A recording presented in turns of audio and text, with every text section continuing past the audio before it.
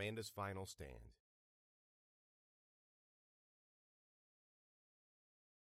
When I was in high school, a whole bunch of football players got beat by a group of D&D nerds. You read that right.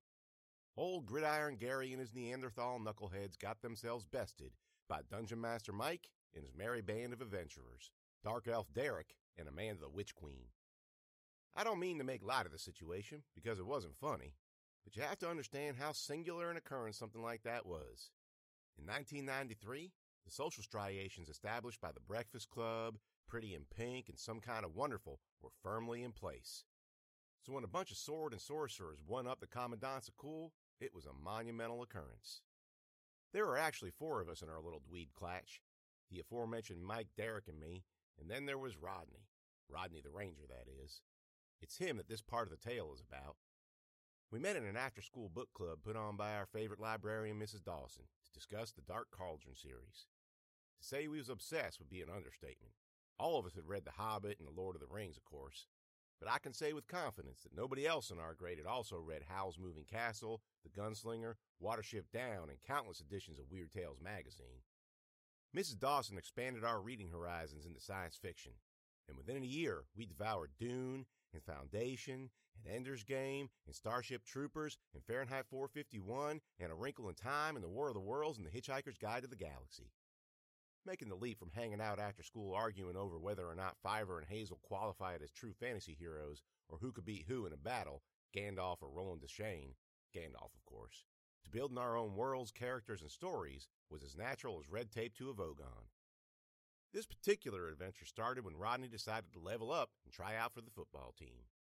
It wasn't so unusual for one of our clan to ditch the fellowship for a few months at a time in order to play sports, me and Rodney, or focus on violin, Mike, or help out with the literary magazine, Derek.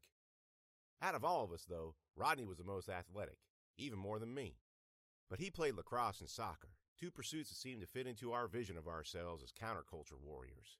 Heck, me being a female athlete alone was enough to elevate me to exotic status, and Rodney's 2 sports of choice were associated with Europeans and socialism and mass transit systems and abstract art.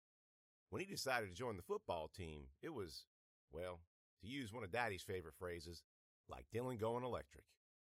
Why would you want to do that? I asked. We were sitting in Mike's basement when Rodney broke the news, our current campaign laid out on his dad's old poker table. An uncomfortable silence had settled over everyone, and I only said it to break the tension. Play football? Rodney said. I don't know. Why do you play soccer or field hockey? Yeah, but football's for jocks, Mike chimed in, and soccer isn't? You know what I mean. Rodney, I said. The guys on the football team are a bunch of dumb jerks. So? That doesn't mean I'm going to be one. Brett Barber pulled Derek's swim trunks off at the Y when we were in 5th grade, remember? Thanks, Amanda, Derek said. And Thor Tucker elbowed Mike in the face last year in the Commons. Geez, Amanda. Rodney was not to be persuaded. Come on, guys. It's me. It'll be fine. It wasn't. Rodney became a jock in the worst sense of the word faster than I think even he believed was possible. 1 week after his first practice, I saw him standing in the Commons talking to Brett. I said, "Hey, Rodney," and he barely returned the greeting. A week after that, Derek tried to get his attention at lunch, and Rodney ignored him. And a week after that, I was coming out of the bathroom when I saw him and Thor coming down the hallway and Mike and one of his friends from orchestra headed toward him. Thor whispered something in Rodney's ear, and when Mike and his friend passed, Rodney shouldered Mike so hard that he flew up against the cinder block wall and dropped all his books. I wasn't going to let that happen. No, sir. I ran up to him while he and Thor were high-fiving each other and gave him a taste of his own. I might have been a girl, but I wasn't Derek or Mike, who, between the 2 of them, probably had never played more than 12 hours of any kind of sport. I'd spent my time going up against girls bigger than Rodney, scary farm girls with horse necks and iron-plated forearms. I squared my shoulders and launched from the legs, making sure to catch him in the chest, and knocked him right to the ground. Thor took one look at his fallen comrade, mouth agape, and laughed. Rodney wasn't so happy about it. He scrambled to his feet, yelling, "What's your problem? You're my problem, Rodney. You think you're so big and tough now that you're on the football team? How'd all your football buddies like to know your D&D character's name? Or that you cried at the end of Watership Down? Shut up! Screw you, Rodney!" "Damn, Hot Rod," Thor said. "You gonna let some lesbo talk to you that way?" Lesbo? That's the first time I ever heard somebody refer to me as that. I pushed Thor so hard in his chest that his voice shook. "Shut up, Thor!" Thor wasn't no Rodney. He didn't have no compunction about hitting girls. His face went dark and he balled his hands into fists, but before he could do anything, Mr. X appeared and said, "Mr. Vance, Ms. J, is there a problem?" The kids that had gathered around us, eager to see the situation explode, skedaddled immediately. Even Thor, who went from about to hit me to about to cry. "No, sir," I said. "I'm fine." "Mr. Vance?" "I'm fine," Rodney muttered. "What was that?" "I said I'm fine." Mr. X gave him a nice long look. The bell rang, and for once, Rodney looked a little anxious. "Can I go now?" "Yep, go ahead." Can I go now? Not we, but I. That told me all I needed to know. Remember when I said something about a group of plucky nerdlingers taking on popular kids and coming out ahead? Well, that was a lie. Stuff like that rarely happens in reality. In reality, the bullies and the jocks win, hands down. At least for a little while. Time wounds all heals. My Nana used to say that. I always thought she was saying heels, H-E-A-L-S, but it wasn't until what happened to Rodney made the news, local and national, that I realized she was using it as an insult, H-E-E-L-S. Almost a year after I took Rodney down in the hallway, he and Thor and about a half dozen other meatheads got put in jail for rape. Turns out they'd started a little hazing tradition for the incoming freshman football players. From what I read in the Freelance Star, it started out innocent enough. Making them do extra laps after practice, having them ask popular upperclassmen girls out on dates. But boys is dumb. That's science. Not all of them, of course. And of course I've met me some mighty thick members of the female persuasion. But boys' frontal lobes, the part of the brain that's responsible for impulse control and executive decision making, don't normally develop until their early 20s. So instead of doing the responsible thing, keeping the hazing mild and innocent, Rodney, or should I call him Hot Rod, and his idiot friends doubled down and got nasty. The article didn't go into too much detail, but some of the more salacious words I remembered were digital penetration, sodomy, and wooden broomstick. Man. For all their talk about how tough and manly they was, and about how gay people ain't real men, high school football players certainly is one of the most repressed group of homosexuals I ever did know. So how did the nerds come out on top? Mike. His little brother Neil was one of the kids Hot Rod and all his friends assaulted. Tried to commit suicide one afternoon after football practice, but Mike walked in on him and stopped it. When Mike asked him why he'd done it, Neil spilled the beans about what they did to him. Mike snapped. I read about most of what happened in the paper, but he told me everything after his parents paid his bail. I grabbed his billy club I bought at Corky's and headed straight for that asshole's house. I don't know what I was going to do. And about halfway there, I started to calm down a little. I was thinking maybe I could get an apology out of him. But when I knocked on the door and Rodney opened it and saw me, he had this look on his face, this smug look. "What do you want?"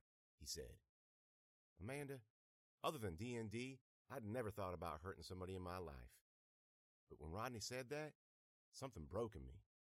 I'll never forget the look on his face when he saw the club in my hand. The way that sneer turned into surprise. I'm not going to lie, it felt good. For someone whose battles occurred with the pencil and 12-sided die, Mike certainly did him some damage. He broke 2 of Rodney's fingers, his elbow, and blacked his eye so bad his retina detached. Rodney got himself put in the hospital by a nerdlinger. When the cops came for Mike, he told them exactly what he'd done and why he'd done it. After a short investigation, Rodney and Thor and several other kids were arrested and brought up on charges. Ended up serving 9 months in juvie and 2 years on house arrest. So Nana was right. Time really did wound all heels. All right, back to the Hive world, and me and Berenice standing out on the sidewalk in front of St. George's Church, while G-men in dark green suits menaced us on all sides. I tried to pull her closer to me, but she started squirming and protesting. "Missus, I can't breathe." Where could I run? There were people all up and down the sidewalk and cars choking the street. G-men started waving people back, yelling, "Move! Move! Run now!" I backed up, deciding at that moment to turn and dip back into the church, and then, what? Hide under a pew? Hope the green mist seeped back up from the basement so we could travel back to our world? That was an idiot plan, but one I didn't have to put into place, because before I could execute it, the G-men in green was there. They grabbed me by the shoulder and, holy smokes, they pushed me away. "Get out of here now!" one of them yelled. Berenice and I stumbled off the curb, and a car honked and swerved to avoid us, and Turning back to the church, I saw a kid standing in front of the red double doors. He was dressed all in red, too, blood red. Strapped around his chest was a khaki canvas vest. "Divine wind! Certain death!" he screamed. The G-men tackled him, and they all fell into the church, and then the world exploded, and everything went white. She's a miracle. I opened my eyes. Everything was blurry. I could see figures hovering over me, smelled smoke, felt like someone had plugged my ears with cotton. And I was in pain, so much pain. My head throbbed like someone had clubbed me in the base of the skull. Trying to move was like swimming in syrup. But I felt the overwhelming need to run, to get out of there, to, "She's awake. Miss, you need to calm down." I tried to sit up, but the pounding got worse and the dizziness doubled. A gentle hand on my chest held me down. I tried to speak. Miss, listen. I'm Joe Kramer. I'm a doctor. Don't try to talk. Just relax. What? It's an attack. You suffered a concussion and some scratches, but that's it. She's a miracle!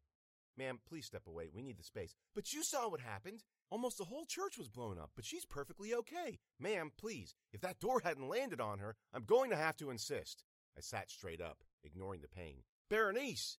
I was laid out flat on the other side of Princess Anne. Smoke clouded the air. Sirens blared all around me.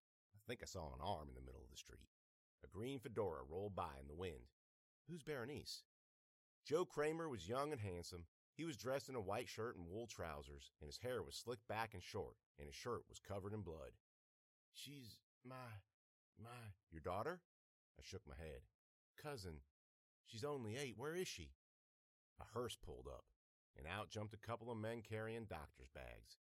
One ran over to a woman sitting on the bank steps and holding a crying baby. Another ran over to a man lying face down on the street. He put his fingers up to the man's neck, looked sadly down, and moved on. I tried to get up again, and then another explosion rocked the street. The front of the bank shifted forward, and parts of the other buildings clattered all around. Joe Kramer threw himself over me, grunting as the debris hit him on the back. A third bomb went off, this time farther away. The air was thick with smoke, and I could see legs running this way and that. You're crushing me, I said. Joe Kramer coughed as he pushed himself off. His hair was white with dirt and dust. Sorry. I have to find her. No, you need to stay down. I'm not staying here. I'll find her for you. What's her name? Berenice. What does she look like? Okay, don't strain yourself. Berenice, 8 years old. I'll find her. Seconds after he dashed off, Berenice called to me from the alley next to the bank. Mrs. Oh, thank goodness. Berenice! A little blonde head poked out from around the corner, her fingers gripping the bricks. Mrs. comes and looks at me. Okay, sit tight. Let me get my legs under me. It took a solid minute, but I finally got up. I'd had a concussion before, plenty of times, and I knew that I'd feel bad for the first 20 minutes or so, but then it would get better. I could walk, barely, and I had to lean up against the bank to stay upright, all of which was why when I finally made it to the alley corner, I doubted exactly what I was seeing. The little girl standing in the alley wasn't Berenice. I mean, it was and it wasn't. Gone was the melon head, gone was the wrinkles, gone was the pointy teeth and the blood-red eyes and the stringy patch of hair, all replaced by the cutest, button-nosed, most beautiful little fairy tale elf I'd ever seen in my life. Berenice? I said. She looked mortified. I know, missus. I'm hideous, am I? But looks at you. She pulled me down the alley to a darkened window where I could see my reflection perfectly. Just like Berenice, I wasn't me, and I was me. I was tall and strong with long blonde hair and everything right in its place. All my girlish features had disappeared. The baby fat, the round face, the awkward nose. I'd grown up. I looked like my mama. I was... You're beautiful, missus! More beautifuler than ever before! I had to admit it. She wasn't wrong. I was startled out of staring at myself by the sound of a truck pulling up on the street. Sirens filled the air, old-timey sirens like I used to hear on Hogan's Heroes and Car 54, Where Are You? And I knew it was time to get out of there. The question was, where could we go? A troop transport pulled up filled with boys all wearing the same green uniforms Gomez had worn before, months ago when he tried to catch me at the bonfire at Hurricane Park. That lit a fire under me. Come on, Berenice, I said. I started pulling her down the alley in the opposite direction. We gotta go. Where, missus? Where? Walking was hard. My lower back twinged with each step. But it felt like if I didn't get out of there soon, one of them green shirts was bound to recognize me no matter how much I'd grown up. My face was still my face after all, and I didn't want to know what would happen if they did. I don't know, Berenice. She trotted behind. But what about the handsome man? Handsome man? Oh, he was tall and slim, and he liked the Jew, he did. I could tell. A few of the green shirts had occupied the alley, standing with their backs to us. I don't know, Berenice. Maybe we'll see him some other time. Oh, I hope so. I hope so. It wasn't difficult avoiding attention. All eyes were on the bombing. I could have taken off my clothes and gone gimping down Princess Anne Street waving a flag and nobody would have noticed. I steered us toward Route 1 without really thinking about it, but when another couple of troop transports unloaded a company of green shirts to patrol the north end of the city, I cut for the river. More posters with my face had been plastered on every light pole, and they hung in every storefront window we passed, too. After the fifth one and as many steps, I thought it wise to keep my head down. I wasn't the only one the Hive was looking for, I guess, because I came across more wanted posters for other people. Didn't recognize any of them until I passed one last store, a junk shop on the corner of Princess Anne and Route 1. The face in the poster shocked me to stillness. It was Vlad Sokolov. The last time I'd seen him, he'd been corkscrewed by Principal Green, but I guess he got over it. He was older now, his hair long, face worn and grizzled, but he had the same sharp features I remembered. He had a different air about him, too, and I think it was his eyes. They were piercing, intense, angry. None of that was as shocking as what was written on the poster, though. Wanted, it said. Waldo Sokolov, for sedition.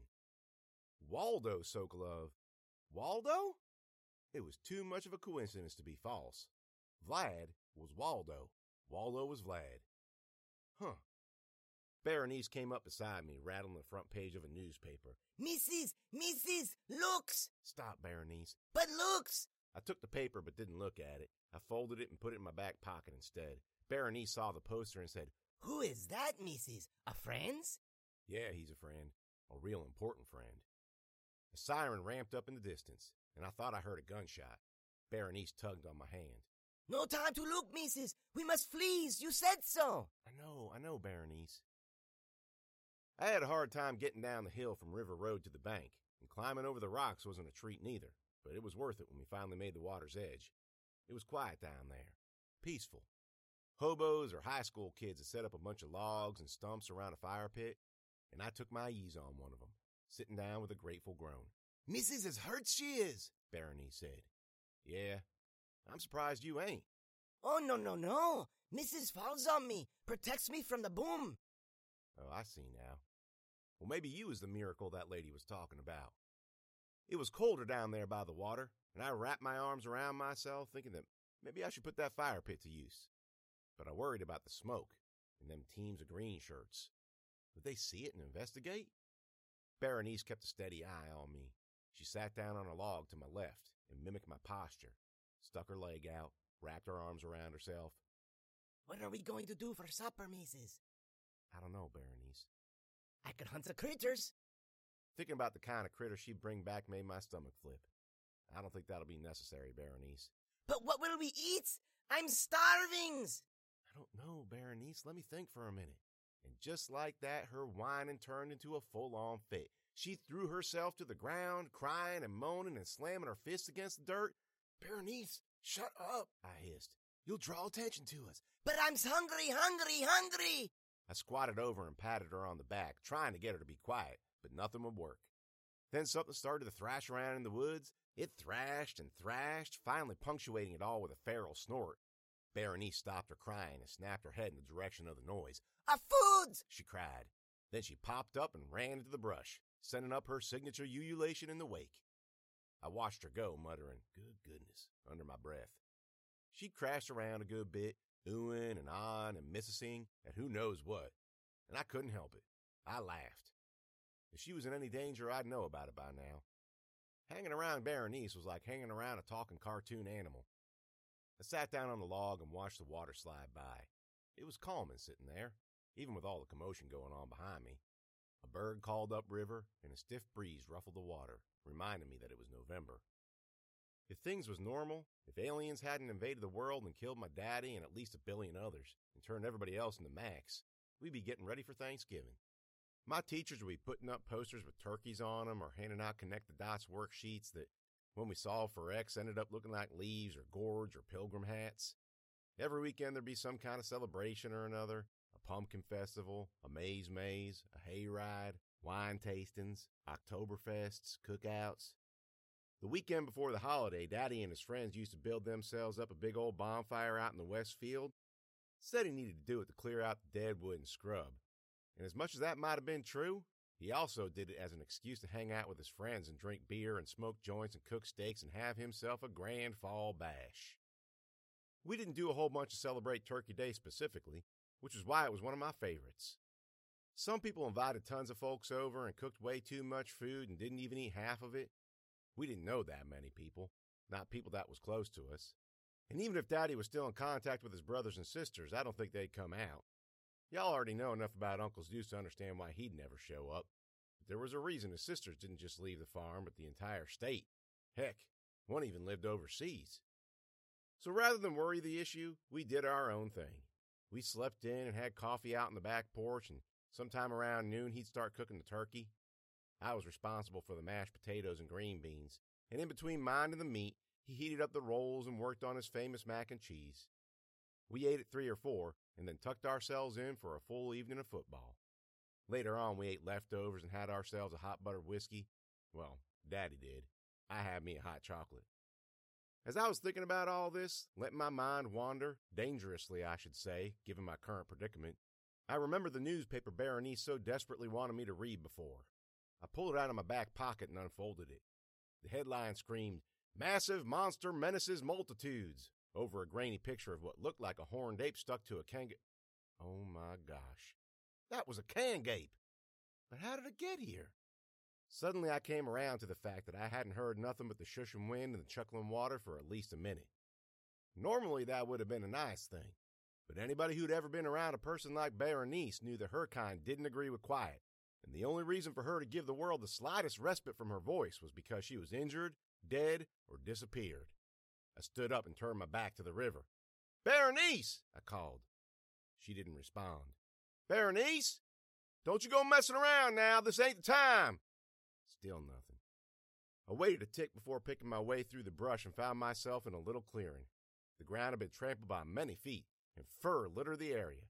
I squatted down and picked up one of the hairs. It was thick and coarse and black. "Berenice!" She was gone. Now I was really lost. Stuck in the Hive world without a clue as what to do next. So Waldo was Vlad, but how was I supposed to find him? And what would I do if I was lucky enough to find him? And what was going on with all that divine wind nonsense? Suicide bombings? Certain kill? And if St. George's Church was the conduit through which I was supposed to get back to my world, how was I supposed to do that now that it was all blown up? Was I stuck there for good? Would Dr. H get his machine set up? Would my friends come and rescue me? I don't know how long I sat there. An hour or two? The sun settled high over the river. It must have been gone noon. At the very least, I was going to have to find a place to hide out. And I guess I was going to have to steal some food, too. A thought scratched the surface of my mind, the briefest edge of an idea, and I rejected it almost as soon as it came. But the longer I sat there, the more I realized it was the only answer. I had no other place to go, no one else to rely on, and even though even entertaining the idea sent electric pulses of anxiety up my legs, and even though my belly flipped and went cold, another feeling overrode both of those, and that feeling was anger. It was hot enough to stand me up and carry me away from the bank and up into the neighborhood on the other side of Route 1. I was going back to the house where my family lived. Mama and Ruth Grace might have been dead, but there was one person left I think I needed to have some words with.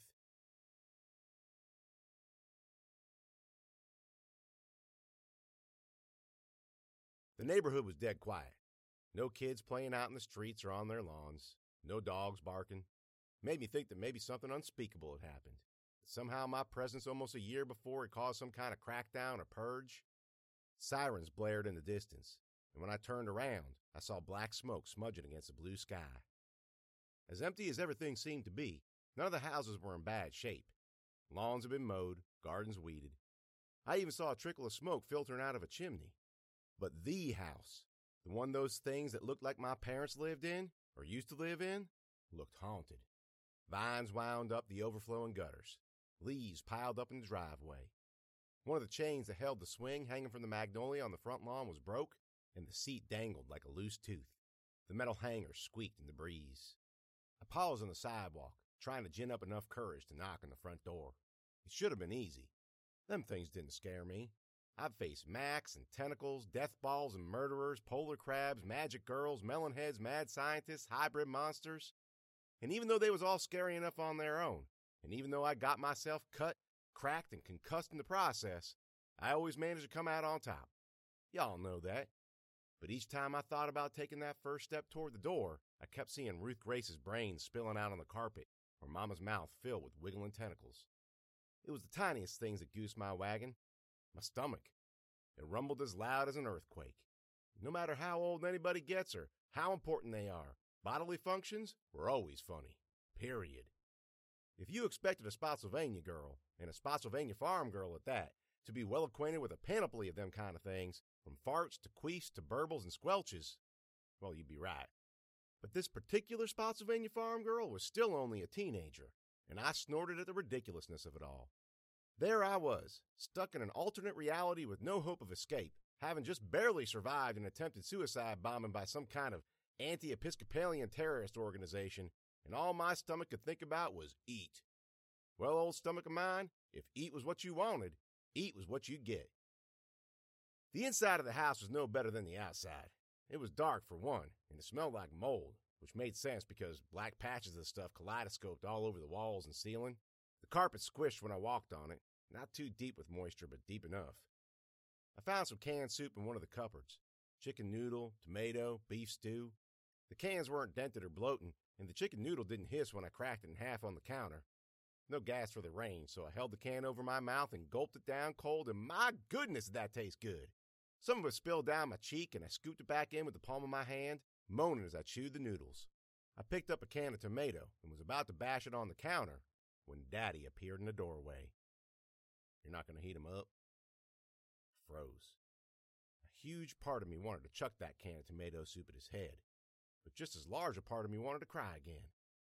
Tears welled up in my eyes, and my face flushed, and dang it! When was this going to stop? When was I going to stop reacting to him like I was a kid? And it wasn't even him. It was a fake, a copy, some disgusting monster that had taken on his skin. That helped, thinking of him as an it. And the it was the Hive, the same thing that killed my real daddy, the same thing that killed millions and millions of real daddies all over the world. I made the choice. Right then and there, I made the choice. I had to grow a shell, make it hard. He wasn't allowed in no more. You're not him. I know. Then why do you keep on wearing him like he's yours? He looked down at his arms as if seeing him for the first time. He was still wearing the same clothes I last saw him in, when I was running from that very house, trying to find some way to escape back home. It isn't my choice. Oh yeah? Why not? He looked at me, really looked at me, like he wanted me to understand, like he needed me to take his side. I felt myself soften, but stopped it. It isn't right, he said. What isn't right? What's happening? To you? To your people? Yeah, I got that. You've got to understand. Not all of us want it. All of us? All of who? All I've ever seen is them damn hives and tentacles and Max? The dead people. The dead people you use to kill us, to eat us. He looked down and pressed his lips together, and at first I thought he was smiling. My blood began to boil. You think this is funny? No. I didn't know what you called them. We called them something different. When the Kusrash Uyushpish invaded us. Invaded you? Baloney.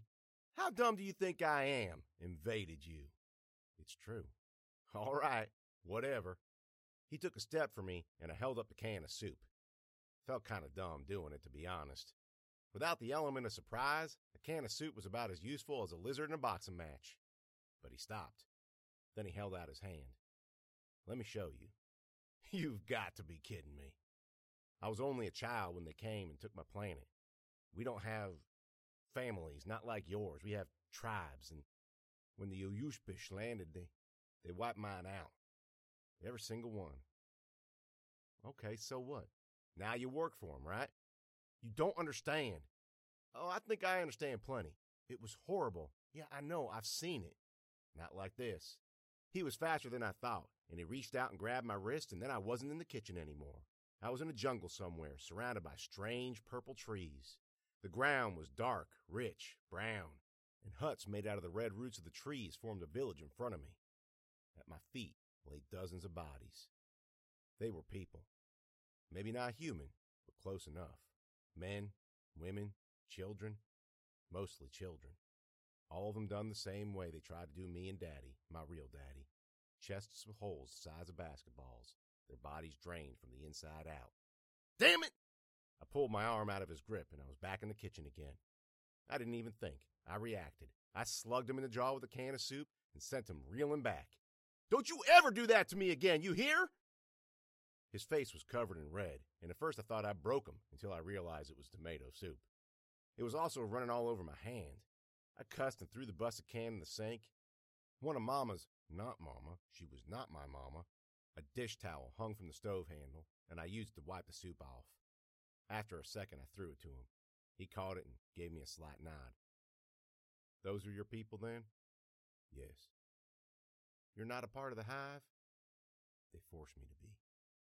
Well, then what's the difference? The difference? Don't you get it? You're still fighting. You're damn right I'm still fighting. You're going to blame me for that? You got lucky. Lucky? Did you really just say that? You're playing it. My daddy is dead. My friends are dead. Everybody I ever knew is dead. Vlad, Ray, Maggie May, even Uncle Zeus. Tell me I'm lucky again. If your planet didn't change seasons the way it does, you'd be just like me right now. So what? It does, and I'm not. And that's the difference. That's why we're doing it. Doing what? Fighting back. The bombings this morning? Those were us. You mean the one that almost killed me? That wasn't on purpose. There will be more. There already has been. There'll be even more than that. I let that sink in. If what he was telling me was true, a motion in the doorframe caught my attention, and my eyes shifted over his shoulder. Ah, hell, I said. It was Joe Kramer, and he wasn't wearing his day clothes no more. No, sir. He was dressed in full Hive regalia. Gray-green overcoat, officer's hat with that black leather brim, death's head insignia underneath a strange-looking badge, a hive encircled by squirming tentacles. I knew I recognized you, Miss Amanda, he said. The thing that looked like Daddy closed his eyes. Then he opened them again. Run. He turned and jumped on Joe Kramer. There was a door off the kitchen that led to the backyard, but it opened up right when I moved for it, and 3 green-shirted kids about my age burst in. I tried to skirt around the kitchen table, but Joe Kramer lurched in from the living room entrance and threw me up against the wall, holding me there with a Kansas City forearm. I gagged. Do you know how many people you killed? He was choking off my wind, but I was angry enough to rasp an answer. Wasn't me. There were children in that church. Didn't do it. Murderer. I spit in his face and he headbutted me. I felt my nose crunch and one of the green shirts sidled up next to him. Want us to take her out back, Mr. Kramer? No, Joe Kramer said. Take her and that traitor to the stadium. Time to get rid of this scum once and for all.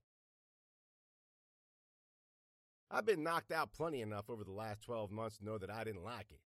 But that didn't mean I wanted to be conscious while the green shirts dragged me out the door to what was almost certainly, once again, my certain doom. And it didn't mean I wasn't scared, neither. Body don't never get used to facing its death no matter how many times it happens. Not that the green shirts cared one bit how I felt about things. They clapped a pair of handcuffs on me and shoved me out the door. When I struggled, they'd punch me in the stomach. I saw it coming and I flexed and whatnot, but as physical as I've been for the past few months, I really haven't been doing any sit-ups and crunches and torso twists and all the other things that would have made my abs stronger. And I felt that punch all the way in my back. Felt like one of my ribs snapped. I tripped on the way up to the hearse they had parked in the driveway and felt my old brake flare up again. I was a proper mess. Crunched nose, bruised ribs, and a leg that didn't feel right. They shoved me in the back and piled in next to me, making sure to put at least 3 of them between me and the man or thing or alien or whatever that looked like my daddy. None of them said a word as we pulled out of the driveway and aimed for downtown. The road was clear as we crossed Route 1, steered past the hospital, which was on Fall Hill, and on to Washington. The stadium. The stadium. Kramer must have been talking about Maury. Wasn't no other nearby. We paused at the corner of William to let an ambulance scream by, and I thought, good. Another one of them bastards is hurt or dead. You don't have to do this. That was Daddy, or the thing pretending to be him. Shut up, one of the green shirts said. There is another way. Divine Wind will... One of the boys next to him raised his elbow and crashed it down on his nose. Blood poured down his face. We said shut up! Daddy didn't say nothing more. His chin hung on his chest and his head bobbed as the hearse swept us toward our fate. The stadium was lit up as they pulled around to the gate. More green shirts, armed, guarded it. One approached the driver, who rolled down the window, and they exchanged something in a language I didn't know, and the green shirt signaled back to the gate guards, and they pulled it open, and the hearse drove onto the field. The place was packed. Men, women, children, all dressed in green, all cheering and jeering as the boys pushed us out of the hearse and marched us into the middle. It was deja vu all over again. Remember back in October of last year when Seb Mack lured me and Daddy out to his mama's broke-down old trailer under the guise of rescuing his sisters, but instead his mama breathed that green poison to Daddy and me, and they drug us out into the country and tied us down in a field of dead bodies to have our chest stove in by a killer tentacle? Yep. Multiply that by 5, and that's what was going on in the middle of Maury Stadium. They let up a horrible cheer when they seen me. All the dead bodies lay strewn all over the field, forming a semicircle around one big hole in the end zone, all of them done the same way Seb Mack wanted me done. The stink made me want to puke, and I do believe I gagged and dry heaved my fair share, and my broke ribs screamed with each one, adding more misery to my already sorry condition. After they pinned me to the ground and posted a green shirt at my head, and after they'd done the same thing to the thing acting like my daddy, another hearse drove up with more prisoners, and they frog-stepped all them out too and threw them to the ground. All total, there must have been about 20 of us out there about to die. The boy they put next to me looked familiar. Like, familiar. And even though my brain wanted to panic and scream and cry, and even though it was tough to concentrate with all the yelling and booing and catcalling coming from the stands, I forced myself to get a closer look, and good googly moogly, I couldn't believe it. Vlad? I said. He was in the midst of a full-blown panic attack, stating, not judging, eyes rolling around in his head, chest pumping like a steam train. My feet was tied to a stake in the ground, and just like before, they bound my hands together on my chest. I guess they never learn. So I raised up my arms, half-rolled to the side, and slugged him in the face. Vlad! He stopped freaking out for a tick and looked at me, and his already wide eyes went wider, and he said, Amanda? Hey, how? It's a long story. I might ask the same of you. Last time I saw you, they drugged you simple. I thought you'd turned. Yeah, they tried. He held up his own bound hands. Didn't take. Well, that's good news. I've been looking for you. What's with all this Waldo stuff? Well, that's a long story, too. All right. Well, you can tell it to me when we get out of here. The green shirts posted to us each took a step forward and kicked us in the head. Shut your mouths, they barked. The crowd hushed and sat down, and then, as if bidden by some invisible clarion, they started to sing. It was the same atonal melody from the first time that happened to me, only worse and louder, 20, 30, 40 times louder than before. It sounded like a truck crash, or worse, screeching, whining, creaking metal on metal, major and minor keys mixed in with some I ain't never heard before. The ground rumbled and shook, and at our feet crowned the egg dome of a hive. The hive, it would seem, judging by its size.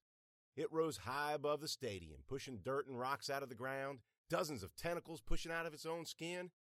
The people in the stadium began to sway and moan, sick with ecstasy, and the hive responded, vibrating its own deep bass frequency, a frequency so low that I couldn't hear it, but I felt it, in my chest, in my bones, in my bowels.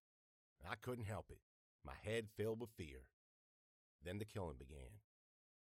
This time the tentacles were speedy, purposeful, and they plunged down through the air, plunged into the chests of the victims tied to the ground, starting on my right and heading, one by one, chest by chest, for me. Here's the thing about dying. It ain't like the movies. When I think about what happened to me out in that field, me lying in the grass on the 50-yard line, I think of pictures I've seen in history books. Jews in half-dug ditches staring up at kids playing soldier in black uniforms, Hutus on front lawns with machetes, mass graves in Srebrenica. When I read about those things, I don't know how I felt. I dramatized it, made it feel real and unreal at the same time, like it was in a movie. But that wasn't the truth, was it? The truth was, yeah, sure, it was scary and horrible, but it was also numbingly normal. There was the sky and there was the ground. Trees ringed the stadium. And after I was gone, after the hive had sucked the blood from my body and the marrow from my bones, the sky would still be there, the ground would still be there, the trees would still be there. It was a proper existential crisis, I'll tell you what, and even though I didn't know it then, I pretty much defined nihilism. Here came the tentacles, one by one. Thud to my right, down the line. Oh well, it was my turn next. I looked at Vlad. His eyes were closed tight. Part of me wanted to close mine, too. Who wanted to witness their own end that way? So gross and violent? But I couldn't. I wouldn't. I didn't.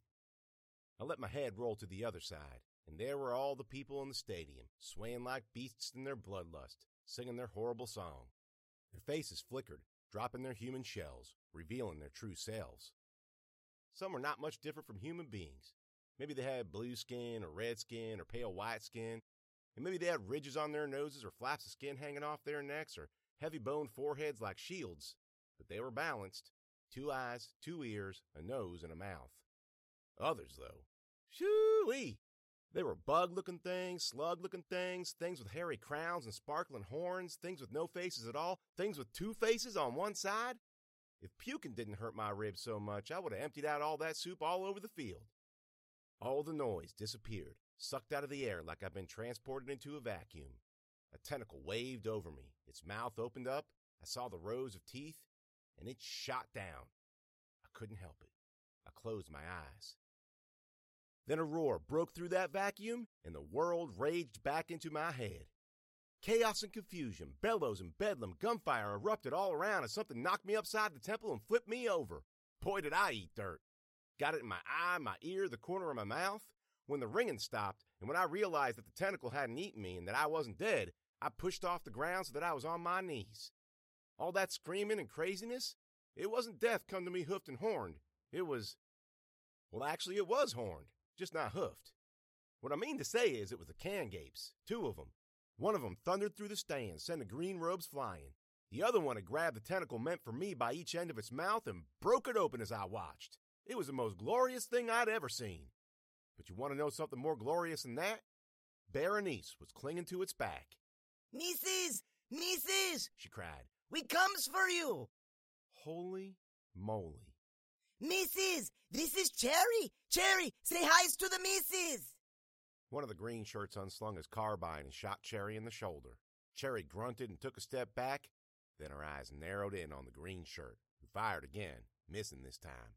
She pounded forward, tearing up the grass, but the green shirt stood his ground, calmly aiming for her head. Here's one who'd been in battle before, I thought. He won't miss this time. So I lurched forward and grabbed his foot with my bound hands, and it was just enough to send him off balance. The shot went wild, and then Cherry was on him. But the fight wasn't over yet. Wasn't much 2 Cangapes and a melonhead kid could do against the force the Hive had put together. Once the green robes in the seats got over their initial shock, they banded together against the lone Cangape. Some of them leaped on it, others sang a tentacle in its direction, and soon it had been taken down.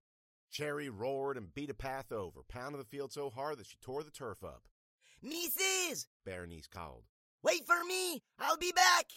I worked myself free of the ropes that tied my wrists together, then helped Vlad, who was already unbinding his feet. We just stood up when the old familiar zing flushed through my body. I could tell by Vlad's expression that he felt it too. She's here, I said. As if it understood, the Hive kicked into overdrive, sending tentacles whipping through the air. We ducked and dived as they struck the earth, aiming for us. An electric pulse filled the air like a ball of lightning and settled over the stadium, and a brilliant white light blasted out of the middle of the field. Vlad and I were sent flying backward, and 3 figures emerged from the fading energy. The first was tall and muscular and carrying an automatic rifle.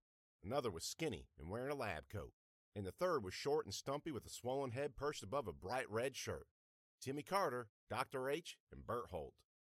Then the white light dimmed altogether, and the girl and all her friends came into focus. "Amanda!" Timmy Carter cried out. I'm here! His head swiveling around trying to find me in all the craziness. Can gapes punching green robes, green shirts firing at can gapes. One of them aimed for Berenice sitting on the back of Cherry, fired and missed. But Bert Holt saw it, and his red eyes burned redder. The green shirt saw him sprinting up on them runty little legs and adjusted his aim. But Bert Holt zigged and juked and spun like Art Monk, and the green shirt couldn't keep up. His shots went wild, and then Bert Holt was on him. I mean literally on him. Ran up his chest, wrapped his legs around the green shirt's neck, and sank his teeth into his eyeball. I turned away before I saw what happened next. Timmy Carter shot at the tentacles as he sprinted for me, the girl and her friends close behind. A crack formed in the front of the hive, and out of the pulsing opening poured polar crabs. And every green robe in the stadium zeroed in on us. I grabbed Vlad's hand. "This is it, Vlad," I said. "This is what?" "Follow me." I pulled him forward to meet the girl at the middle of the field, and she grabbed hold of Brownie's hand, and he grabbed the hand of the girl behind him, and so on down the line until all 7 of us were linked up. A bolt of energy shot through our bodies, and we went rigid with the power. It poured out of our eyes, our mouths, our limbs, and then I was the energy, full and furious. I let it fill me up, heal my cracked ribs, my mashed nose, my bruised brain. It filled every cell in me with its power, and I set my sights on the thing that had caused me so much pain and sorrow. I narrowed in on the hive.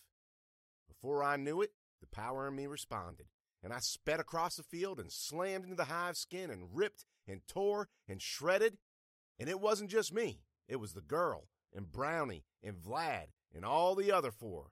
And I could hear it, the voice of the hive, screaming in pain as we peeled through layer after layer, spinning around and around like shrapnel, aiming for the only thing that would finally kill it.